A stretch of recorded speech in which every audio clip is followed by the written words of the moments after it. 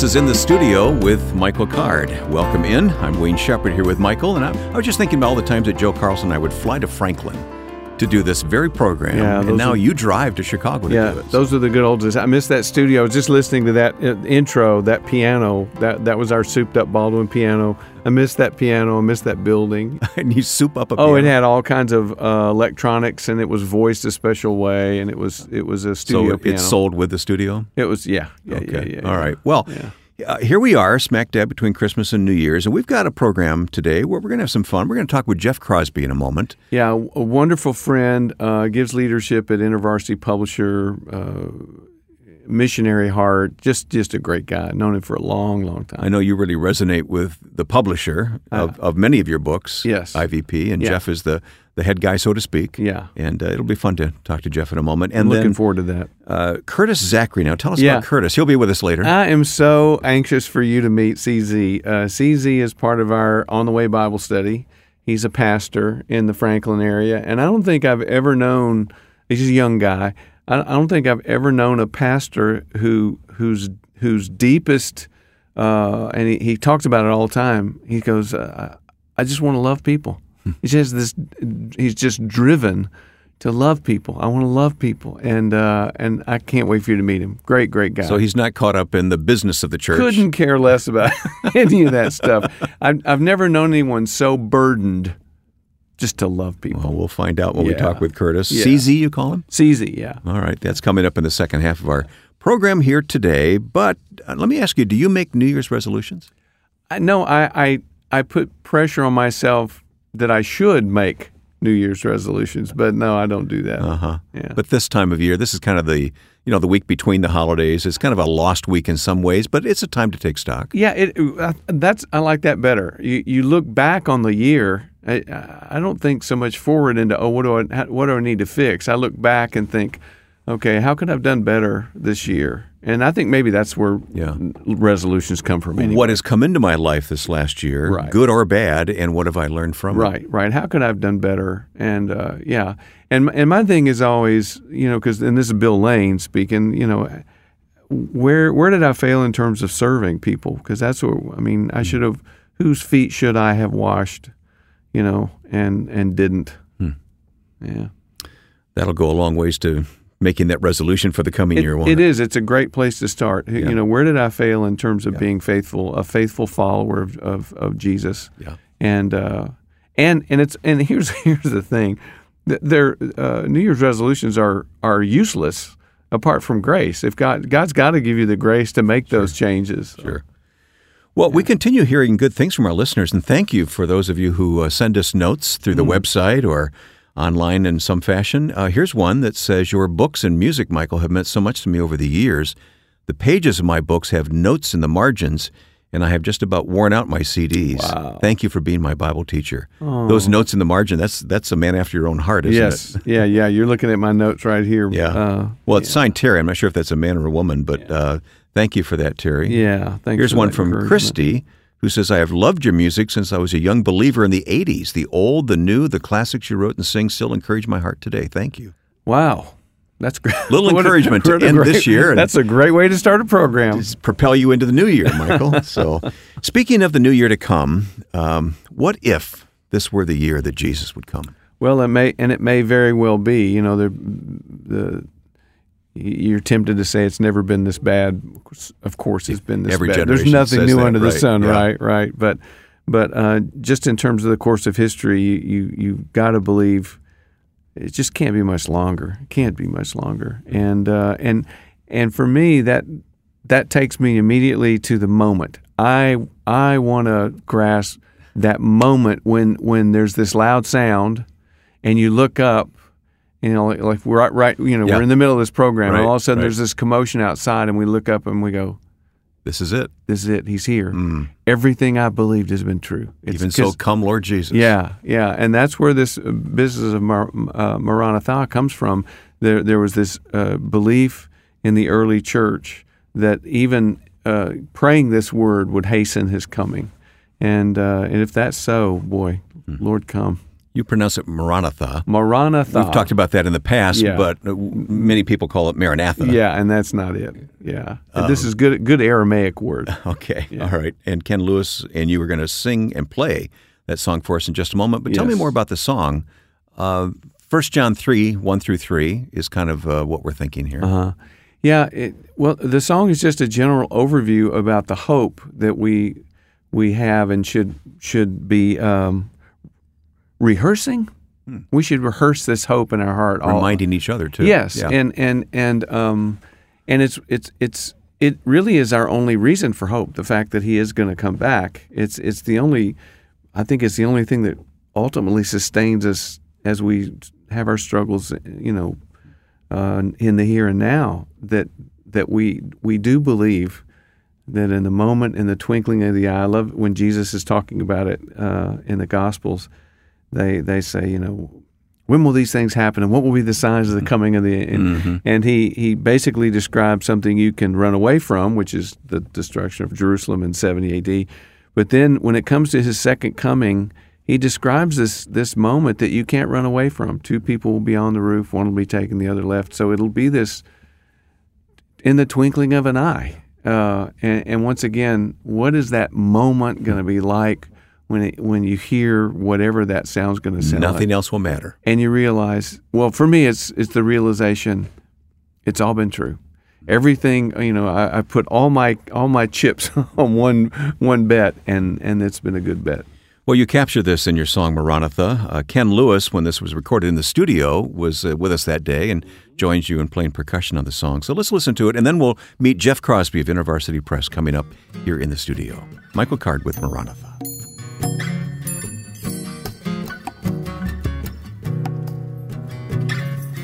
Maranatha is the cry of the heart that's hopeful yet weary of waiting. While it may be joyful with the burdens it bears, it's sick with anticipating.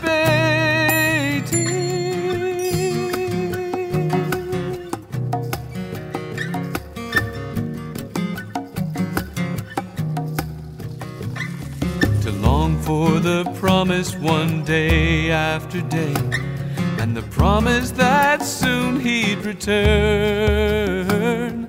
It's certain that waiting's the most bitter lesson a believing heart has to learn.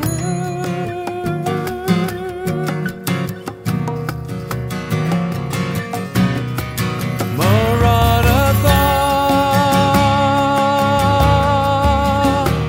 how many more moments must this waiting last? Maranatha,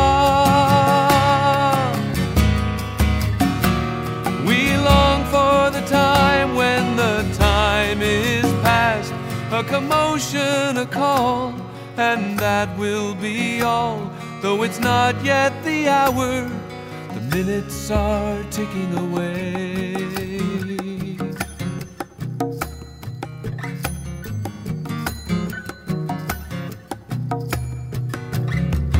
Maranatha is the shout of the few who for so long in history been hiding, who truly believe that the sound of that call might actually hasten His coming.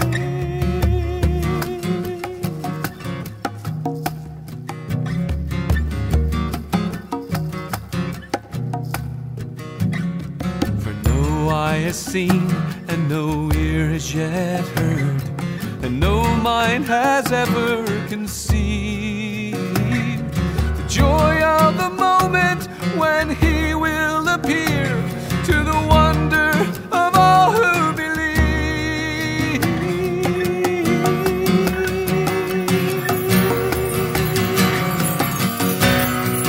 Maranatha, how hungry we are just to see Your face. Maranatha,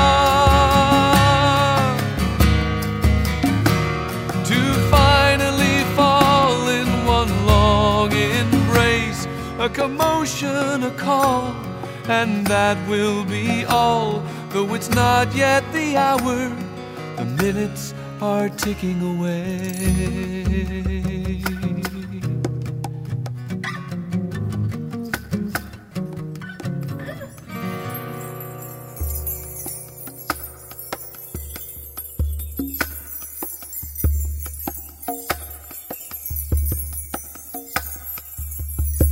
Along with Ken Lewis on percussion, Michael Card with Maranatha. Well, we are privileged to have a friend of yours in the studio here. Yeah, we've been friends for a long time.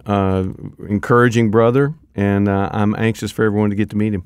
Jeff Crosby of InterVarsity Press is here. Jeff, welcome. Thank you. Good to be with you both. Now, I've heard you described as the publisher or as president. Which is it both? It's the publisher at InterVarsity Press. We don't have such language as president, but the publisher, the chief officer of the company. Your honor will do okay for our interview, though? Of course. Mike's friend will do well, Grand too. Grand Poobah. That's what he always calls me. Mike, I know of your high appreciation for Jeff and his ministry team there. Yes, they've been awfully good to me for a long time, so it's great to have you on. Has anybody counted the books you've done with IVP? We have done 9. 9. Okay. 9. Jeff knows. There's a 10th one on the way, I'm glad to say. Yeah. And actually, there's 11th one right here, so there's always one in the chute I'll take somewhere. it with me. Well, Jeff, it is fun to have you here because you've never been on the program with us before. I haven't, but no. you have been to Franklin, Tennessee before, where Michael makes his home. Yeah, absolutely. Takes his home, the studio there. Yeah. Okay. Been fun to be there. Yeah. Mike, what does it mean to you to have this partnership with Jeff and the team? Well, I've been with other publishers who have a different. I don't want to let this become negative. I've been with different publishers who have a different approach to publishing. Well, describe the positive approach here. Well, I mean, what most publishers are doing is trying to sell as many books as they can, and certainly InterVarsity has done well at that. In fact, I want to hear your explanation of how the profits went up, and we didn't even know what we were doing to make that happen. But all this is to say, all of the friends at InterVarsity, and I basically said when they stopped doing books with me, I'm just going to stop doing books. They're the publishers that I'm committed to because of the heart of the company. It's like working with a bunch of missionaries. I mean, that's the best I can say. It's the mood shift from other publishers who were great publishers that I was with before, but InterVarsity just feels like home to me. It always has. Well, we are always glad to have you in our home, Mike. Yeah. How do you describe the mission of IVP? Yeah, we are a 3-year-old company. Wow. We're an extension of a parachurch ministry called InterVarsity Christian Fellowship. And we have a very distinct 3-sphere influence in our mission to the university, both at the undergraduate level as well as seminary, graduate school. So the university, the church, broadly speaking, not just a subset, a very defined, but the church, broadly speaking and globally, and then the world. Mm-hmm. About 1 of every 8 books that we sell is outside of the United States. So we have a global mission. We're trying to engage culture, and we're trying to expand our reach, not merely to have more revenue, although we obviously have to, do well. Stay in business, don't That's you? what I was talking about earlier. We have to, stay in business. We have to generate revenue, but to expand our reach, just because we believe that every one of these books is a missionary in and of itself. Interesting. And so I've been privileged to be here for 22 years. Yeah. Well, what has been your path to what you're doing now with IVP? I was, and that path is very much intertwined with my path with Mike. As an undergraduate student, my future mother-in-law, her name is Carolyn, one of the most beautiful people in the world. This new guy came into her daughter Cindy's life, and she wanted to make sure I was discipled very well. And the father-in-law as well, he would send me books, but Carolyn sent me music. And in 1981, she sent me this record called First Light. Mm-hmm. Oh, boy. And she said, I know you love Dan Fogelberg, but there's this guy who kind of reminds me of Dan Fogelberg, and you got to listen to him. And I didn't know, quote-unquote, Christian music existed. I knew hymns did. Yeah. but I was late coming to the party of the Jesus music thing, and so First Light was one of the first Christian recording albums that, and I was given to by my future mother-in-law. You never told me the story. Oh, yeah. Good and she story. quickly followed up a year or two later with Legacy, and she said, this is even better. And the next thing I knew, Cindy and I felt called to run a Christian book and music store. We did that for 13 years near the Indiana University campus in Bloomington, and it was through that work and some work with an association of stores that I actually first met Mike. It was in Dallas. I think it was in 87, the year that Present Reality came out. And you and Susan and your oldest daughter, who was about 2 at the time, is that right? And our son, Dustin, and we got together. Sparrow did a thing for the Logos bookstores. And that was the beginning. In my timeline, that's the beginning of our friendship when you came in 87 for the Present Reality. But and what is this bookstore you speak of? Well, in the general trade, bookstores are beginning to bounce back. Are they? They're smaller, more boutique-like. There's one just down the road from where we're sitting right now that you could visit, and they're beginning to pop up. But in the Christian book world, it hasn't happened yet. We're praying that it does, but those were kind of the glory years from 83 to 96, where everything was very much centered around community bookstores, and we would do events and sold every time one of those Sparrow records from Mike came in. The Old Testament trilogy, the New Testament trilogy. It was like Christmas, and wow. Cindy could count on. We had the demos going on in the store to try to introduce people to music. When a new card record came out, she's like, "Oh no, here we go. We're going to be listening to people running out of the store screaming." Going to be listening to that for the next month and a half. So, what was your first job at IVP? It was the Director of Sales and Marketing. Right. I came in at the end of 97. So my task was to help make the books like Scribbling in the Sand, which was the first thing we worked on together, to make them known both domestically and globally. So a lot of trips to Europe, to New Zealand, to Australia, Canada, multiple times every year, just trying to make the books known. And then in the spring of 96, our publisher, who was also a friend of Mike's, Bob Freiling, he retired. They had a succession process that they entered into, and ultimately I was asked to take that on. So it's about 3.5 years in the role as publisher. Well, Mike, you've talked about the difficulty in publishing music these days and how the landscape has just changed so dramatically. Yes. What's it like for publishing books today, and getting books into the hands of readers? Well, a e-commerce retailer based out in Seattle is kind of, for all of publishing, it's the place where the majority of people go to get their books is online retailers. There are others that are beginning to spring up, and we're glad to see that. But it has changed dramatically from where we used to, go out and visit thousands of individual book buyers. Now it's almost all driven by data.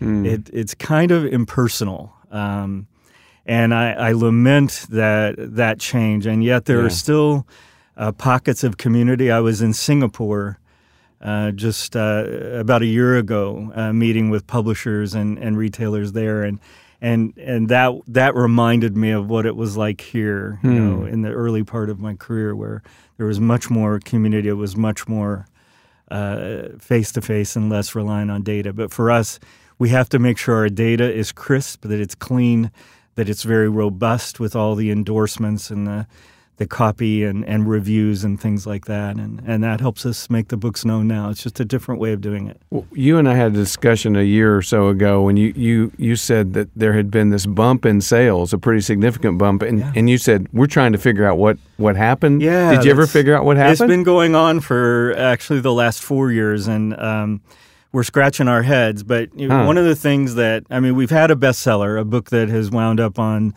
the Publishers Weekly and Evangelical Christian Publishers bestseller list. It's a book called The Road Back to You. but that doesn't explain all of it.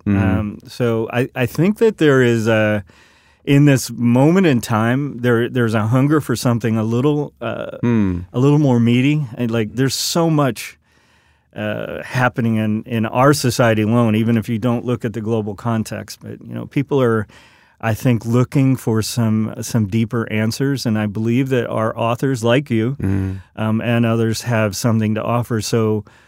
That's the we're beginning to make sense. Bestsellers, what we call a halo effect from that. When you have one, it kind of lifts up others. But beyond that, I think more sort of existentially, there's a hunger for help me make sense of what's going on in Washington. Help me make sense of what's going on in the global context and economics, all kinds of things. And so we're hopeful that the kind of thoughtful Christian publishing, that's sort of how we talk about ourselves, not purely academic, but thoughtful Christian publishing is a part of why we're seeing the uptick we are. Now, I will say that publishing in general has bounced back better than, say, the music industry did. I think so. So the digital thing that happened with your recorded music, for example, it hasn't happened for books to this same degree. Yeah.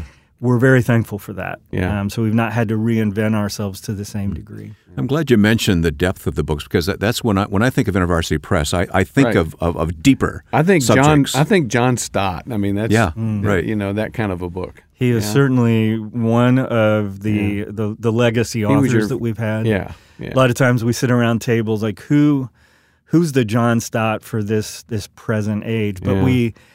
At the same time, are wanting to introduce Stott to a whole new generation of readers in San Diego, and be meeting with a group of publishers from Europe and here in the States. We're trying to band together to try to help John's works be known among a younger audience, because we believe he still has something to say. Absolutely. But yeah, he and J.I. Packer. Yeah. Is another author that we're known for, his book Knowing God. I love what he said. We've used it a lot of places, Mike. You've probably heard this before, but a couple of my colleagues and I were in a restaurant with Jim Packer a few years ago, and he said, this just rolled off his lips. He said, some publishers tell you what to believe, and other publishers tell you what you already believe. But InterVarsity Press helps you to believe. And we kind of we sat there and we're like, whoa, Jim. Take that down. Can you, let's back up. Could you say that again? And could we write that down? And he did, and we did. And we felt that really crystallized a lot about who we are as a press. Yeah. That we don't merely reinforce the things that you believe, whether you've thought about it or not. And we don't tell you what you should believe. We help you to believe. And so one of our hallmarks is to explore things from various perspectives. We have these Spectrum multi-views books, and that's one of the ways we go about Well, I get the impression that you think of publishing the way I think of radio, because in radio, of course, you've got to have an audience to sustain whatever you're trying to do. So you've got to have readers to buy books to sustain what you're doing. But at the same time, you're not pandering to the mass. You're wanting to take people deeper, and not necessarily reach everyone, but the people you reach, you want to become closer to Christ, more discipled better. Absolutely, absolutely. There in the publishing world, there's language like opportunity publishing. So something's happening in the news, and you rush a book to press, and that has a place. There's also personality publishing, where someone comes onto the scene and they make a big splash, and so you have books with their faces on the cover. Yeah, there probably is a place for that, although I might argue something if we were sitting in a cafe together, Mike. And depending on who that person is that's just gotten famous and for what. I see that. But we do neither of those things really. We're very much more focused on the ideas, and are they do they have fidelity with Scripture? Are they handled carefully and well, ironically? And that's what we go after. Okay, so Mike comes at you with an idea for a book. Or do you go to him with an idea for a book? I think it probably starts with Mike, doesn't it? It's usually starting with him. Yeah. And how do you help him shape that idea? One of our editors, in fact, Al Shee, I think, has worked with you on all 9 books, right? Yep. Al would receive an original manuscript, a draft, from Mike, and Mike would know that it's not going to stay that way. Right. So Al would say, "Is that hard, Mike?" No, it's going to be made better after a couple of books. You learn to trust people, and it's no problem. So Al may suggest we need to reorganize the chapters, or this isn't clear, this is too long, you're getting too wordy, Mike. Add a little illustration in once in a while. Share a little bit more of yourself, Mike. Things of that nature. Oh, he loves to do that. And, and the other thing that happens over years, he sort of helps you learn to write that way. Mm-hmm. So there's less and less. I think this last thing I turned in, he goes, "It's too short. I need 2 more chapters." I go, "Okay." Yeah. So you're going to do it. So there's back and forth. There's a first draft, a second draft, and once we get it where we want it, it's sent out to a copy editor to kind of make it really crisp and clear. So for some people, spelling isn't necessarily their strong suit. For others, it is. Not Michael. He just looked at me when he said that. He looked right at me when he said that. Sorry, that was me. And eventually then we get a jacket treatment and send out endorsements, and it's all put together. And InterVarsity has the best covers. This is my opinion. Yeah. Their covers are the best. I just randomly picked one book off the shelf here, your series on the Gospels. Yeah. Here's Mark. What a lovely cover that is. The Hesed book that we did last December is, of all the books we've done with Mike, I think that's the one that good example. People have talked about the cover on more than anything. Well, it's fun to kind of go inside the publishing world here for a few minutes with Jeff. We've been talking with Jeff Crosby of InterVarsity Press. Michael, I know how much you appreciate IVP. I do, and Jeff especially, and Al, and I hope we can have you back and go deeper with this, because there's so much more that we can explore in this topic. Well, Jeff, thanks again for coming to the studio here today. It's great fun to kind of go inside the creation of one of Michael's books. Yeah, so good to be with you both. Yeah, thanks, Jeff. Well, it seems we just started, and it's time for our midpoint break. If you've been challenged by what you've heard so far, please share your comment or post a podcast review when you search for Michael Card on Facebook or Twitter, or use the Contact Us section of our website at michaelcard.com. While you're online, check out Michael's weekly blog, books, music, and future conferences at michaelcard.com. In the second half, we'll continue with music and conversation at this changing of the year. Join us as we meet CZ, one of Michael's weekly Bible study partners. That and more coming up in just a moment in the studio with Michael Card.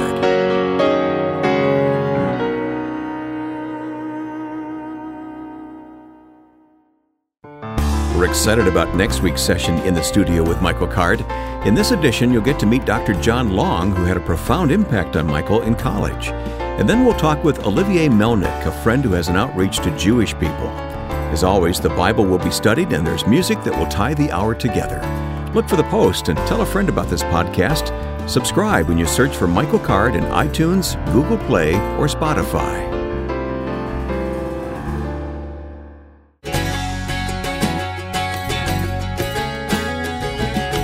Michael, you have a weekly Bible study that you attend as a participant. Yes. Anthony Pickett has been with us, who leads that study. Right. But now we have another gentleman joining us. Yeah, CZ is kind of one of the hearts and souls of the Bible study, and he also has a ministry in Franklin, and he's just one of my favorite people. So I thought it'd be good to talk to him. CZ is Curtis Zachary, right? Yep. Did I get that right? CZ, is it just Mike that can call you that, or can I call you that too? No. All of my friends, you included. Oh, good. Call me CZ. I've been grafted in. Wow. Wonderful. Wow. So who is CZ here, Mike?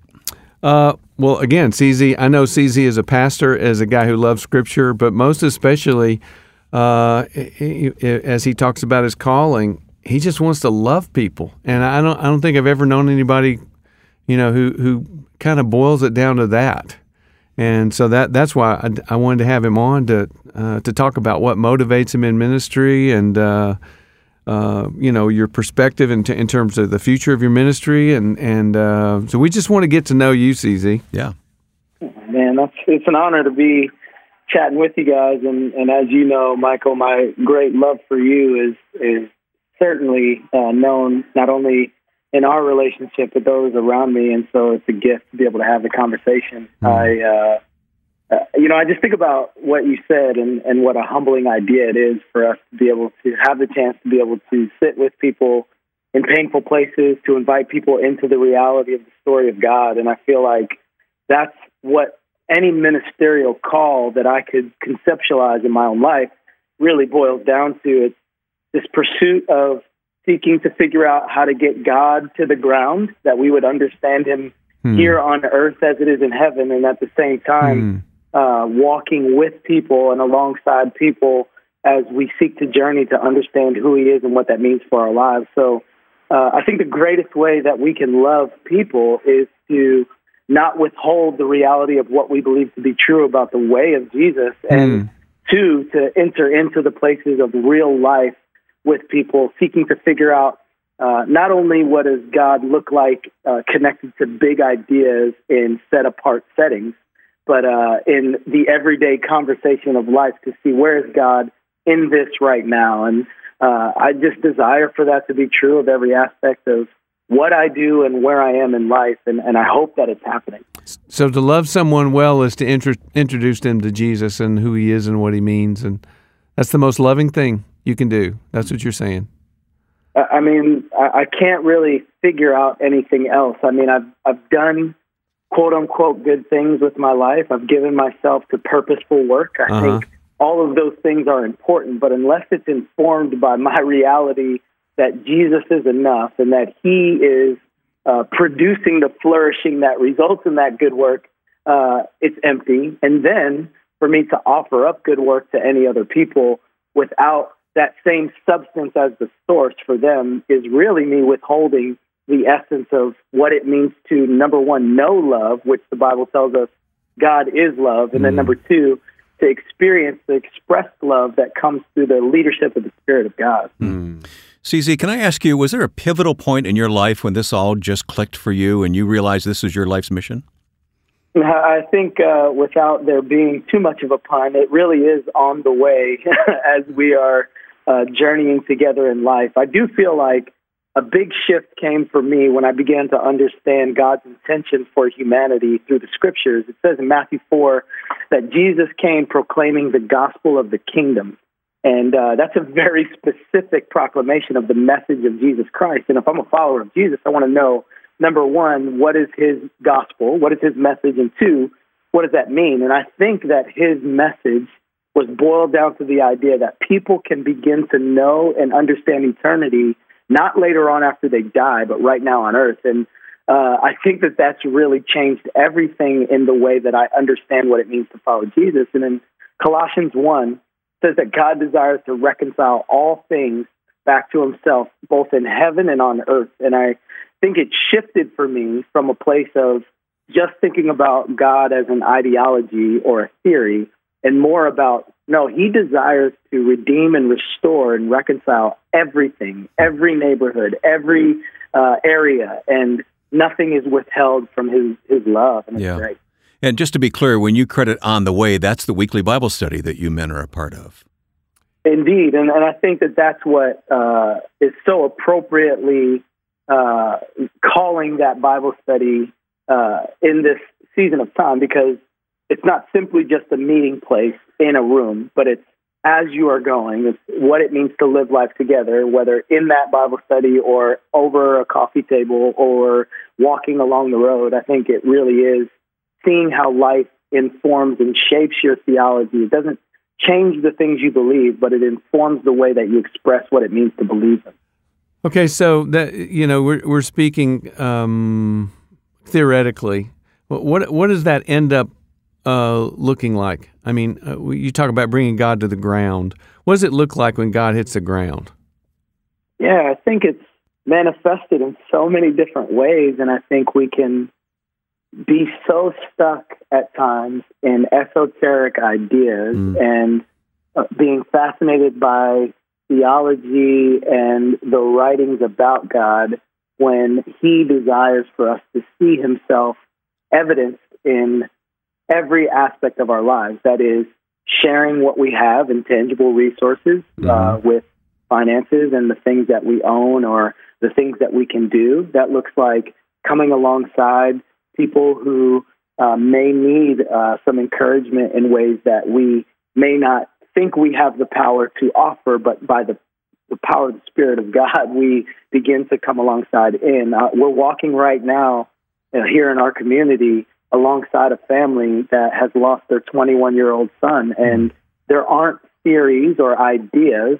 There isn't theology expressed that will bring comfort and rest to this family. It is simply the embodiment of the presence of God, not by my power or our human power, but by the leading of the Spirit of God, to see that expressed in ways that we can't even really think to ask for. So to answer your question, I think there are multiple ways that this is manifested, and it's usually less complicated and intricate than we like to make it out to be so often in our theorizing and in our church setting. So it looks like compassion when he hits the ground. It looks like generosity. It looks like kindness. Sounds like Hesed to me, Michael. That's where I was going. Right. Well, I know that you're a person that lives that out. You don't just talk about theoretically, so it really has you speak about this with some authority because I know that you live it out, man. Man, that means a ton. And I think, the most simple way to express it feels almost reductionistic, but there literally is no other way to summarize it except to say, the fruit that comes from the Spirit of God is listed in the way that it is because it truly is, number one, only possible as a result of a connection to God. There is no true and healthy, sustainable manifestation of the fruit of the Spirit without the Spirit. And then I think number two, if that is indeed true, we have a living hope, as it says in 1 Peter 1, that we can hold fast to because we know that in our own strength, we will be limited in our ability to engage and love people well. But by His Spirit, He gives us what we need. Yeah, amen. Well, CZ, I'm always so grateful when friends of Michael check in with us here In the Studio. It's so helpful to know that, Michael, that God is using people like CZ in your life and in the life of so many others. Yeah, absolutely.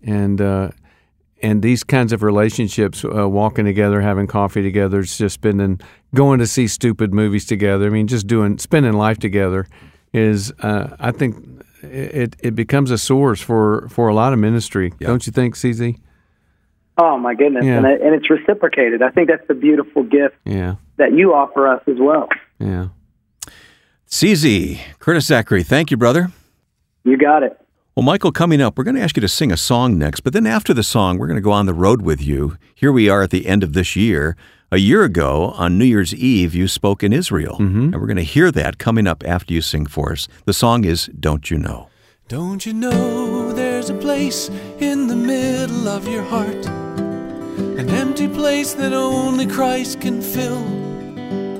And if you bow your knee to Jesus and claim Him as your own, don't you doubt for a minute that He will. Don't you know that He loves you? Don't you know that He cares?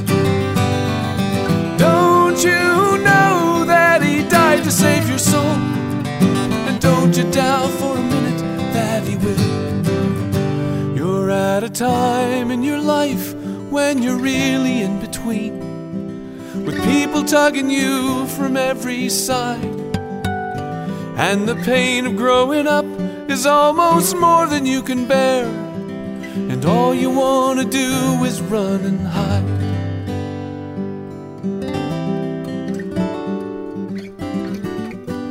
But don't you see that now's the time when you really need Him most?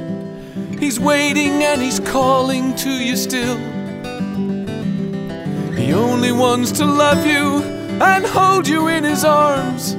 And don't you doubt for a minute that He will. Don't you know that He loves you? Don't you know that He cares? Don't you know that He died to save your soul? And don't you doubt for a minute that He will. Don't you know that He loves you? He cares. Don't you know that He died to save your soul? And don't you doubt for a minute that He will.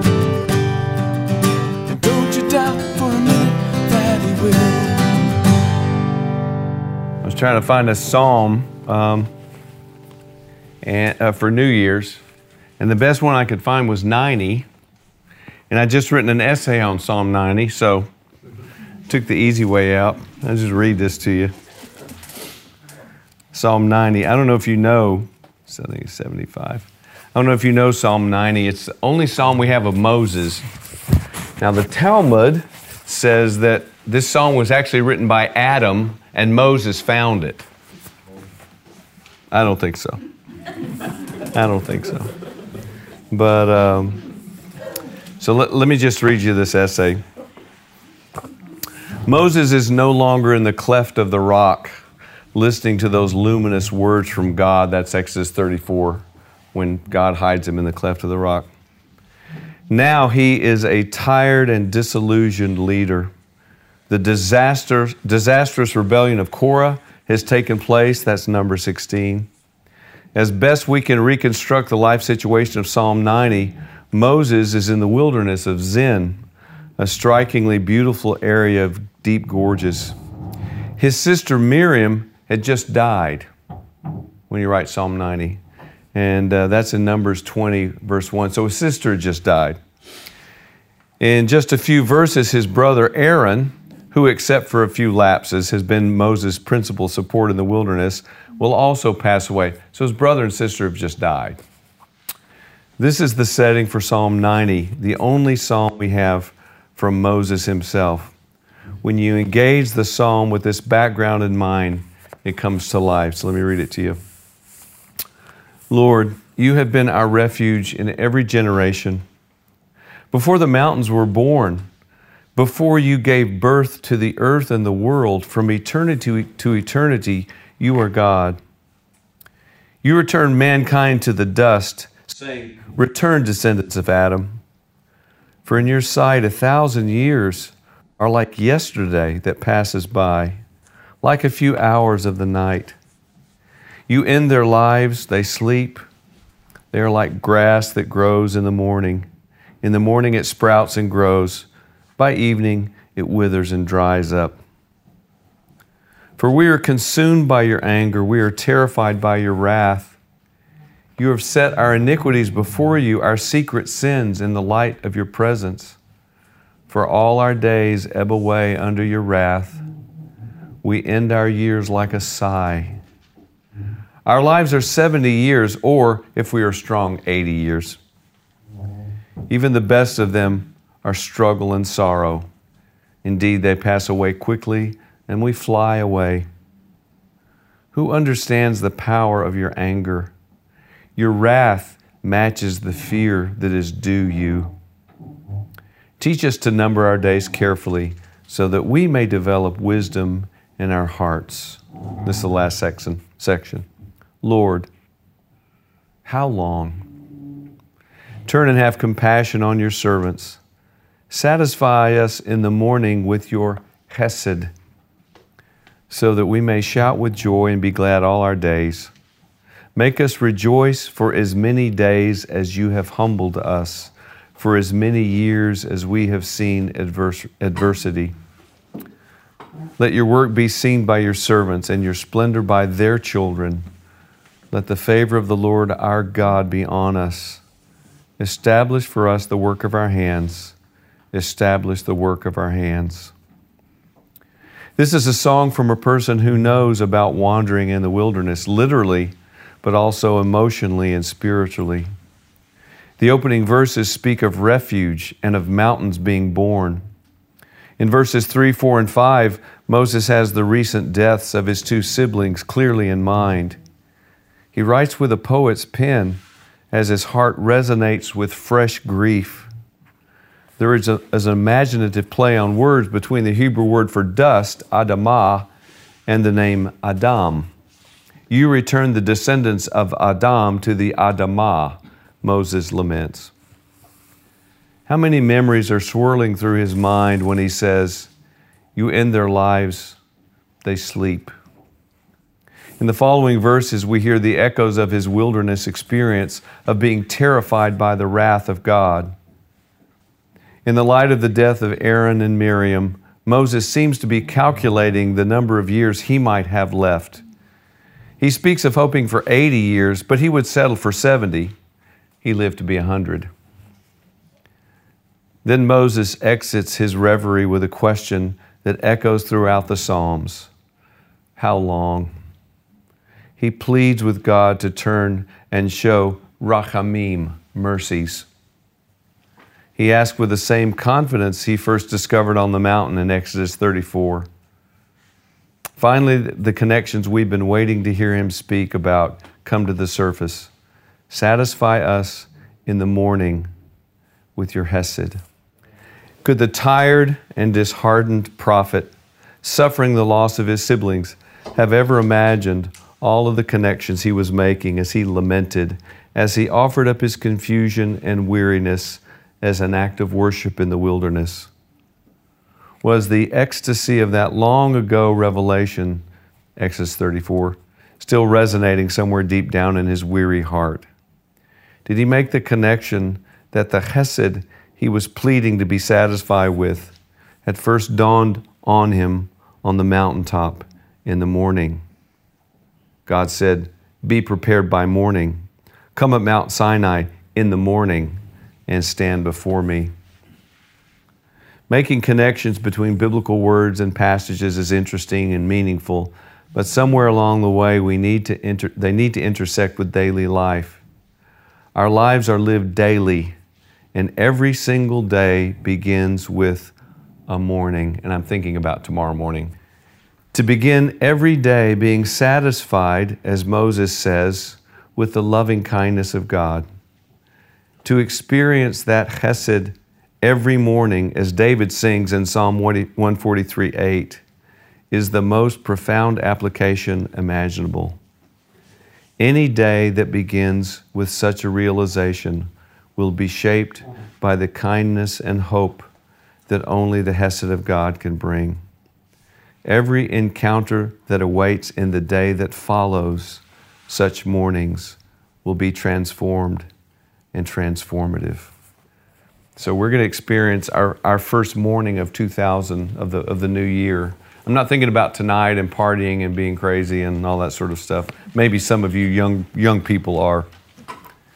But I'm thinking about tomorrow morning and what that first dawn of 2019 is gonna mean. And I think that's where Psalm 90 comes in. Satisfy us in the morning with your loving kindness.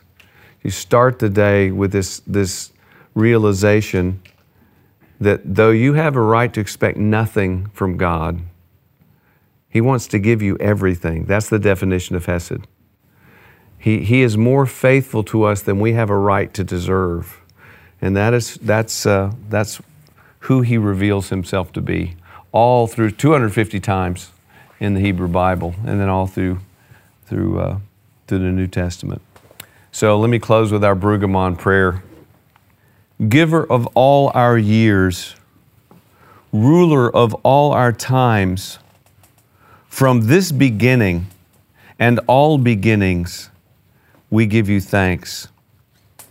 We pray for energy and freedom and courage proper to a beginning, and ask for your gifts. While we begin, we acknowledge that we are not here nor ever at a beginning. Before us were our teachers and pastors. Before us were many scholars who worked hard and saw much. Before us were fanatics who have had run great risks and have kept the text for us. And before all of them, you in your wisdom and your glory, you in your power and your mercy. We make our beginning in the presence of all these witnesses. We make our beginning from you and toward you and in you. that our work and study should be as praise for you. You who give all our years, you who rule all our times. Amen.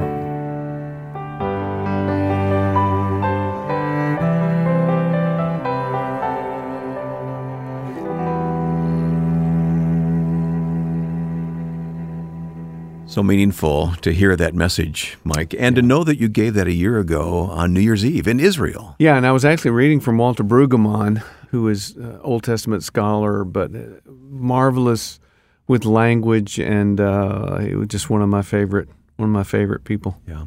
We began this hour thinking about this next year could be the year of the Lord's return. Yes. Even so, come, Lord Jesus. Yes.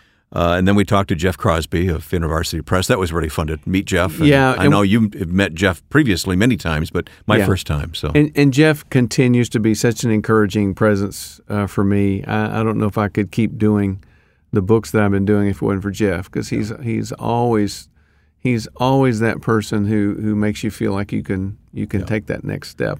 And then that brief conversation with CZ, your friend from Franklin, Tennessee. I told you you'd like CZ. You warned us that we would like him. Yeah. And how could you not like CZ? Yeah. But his concept of God on the ground. Yeah. What does it look like when God hits the ground? And you could tell from his conversation, he's got the theology and all the framework, in his head. But one of the uniquenesses about CZ is that he is this sort of incarnation of God's love. He just wants to love people well, and has this remarkable burden to do that. And I don't know. I want that. Yeah. Well, Mike, would you be willing to lead us in prayer here at the close of a year, and as we stand on the threshold of yet another? Even so, come, Lord Jesus. But would you just lead us in prayer as we close here today? Sure. Yeah. Let's pray. Lord, we come to you as your children, and we come to you with nothing but thanksgiving in our hearts for the year, for your sustaining grace that has allowed us to get through this year. Many of us have lived through hardships and frustrations and struggles, and you've been faithful. And so at this point at the end of the year, we stop and we look back and we say, thank you, Lord, for never leaving us, for never forsaking us. But we're standing at the beginning of a new year, and there's nothing but hope in our hearts for this new year. And we trust and we believe and we hope that you will be with us every moment of this new year, that no matter what the world throws at us, no matter what Satan tries to do to trip us up, that you will be faithful when we're not faithful, and you will always be there to show us your grace, that we have a right to expect nothing from you this year, but we are expecting everything from you, because that's who you are. And we praise you for that. We praise you for who you are. You're so good to us. And we look to this year with great expectancy. In your name, Jesus.